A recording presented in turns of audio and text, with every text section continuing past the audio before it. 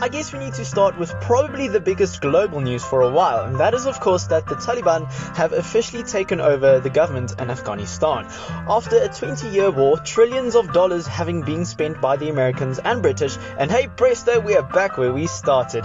The leadership qualities of Afghanistan's President Ashraf Ghani were also shown when he very bravely decided to flee the country while the rest of his people has to succumb to the Taliban's autocratic regime. But of course, while the rest of the world is concerned with the incredibly big humanitarian crisis that is unfolding in the country, Americans only care about why Donald Trump would have handled this better and Joe Biden should resign, and how Donald Trump gave Joe Biden a terrible peace deal and why Joe Biden is doing the best he can. Gotta love that country, hey?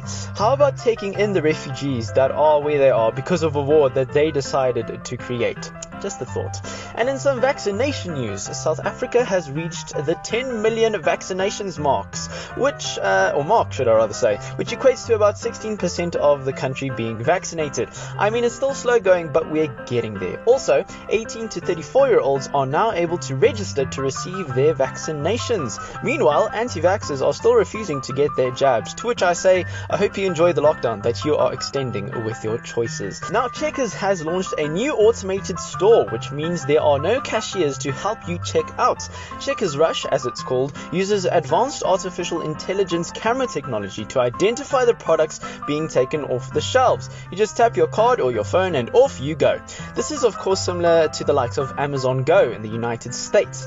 A few issues though. In a country with a 30% plus unemployment rate, I don't think too many trade unions will be happy with this idea. And also in a country that is known for its uncanny ability to steal without any consequences, Checkers might not be employing cashiers, but they'll sure as hell have to employ some security personnel. And lastly, many political parties are not happy at all that the former Minister of Defense is now the head of the National Assembly, because we all know how excellent she was at her previous role. Nosiviwe Mapisa-Nqakula, who has a record of abusing her position as the Minister of Defense, was elected against her opponent Annelie Lotrier from the DA, and by a big margin. The likes of the DA, of course, the FF Plus and IFP are concerned about her fulfilling the role. And I don't know why everyone is surprised, because as we all know, you don't have any hope of being in a leading role of parliament or government in South Africa unless you have a solid history of corruption.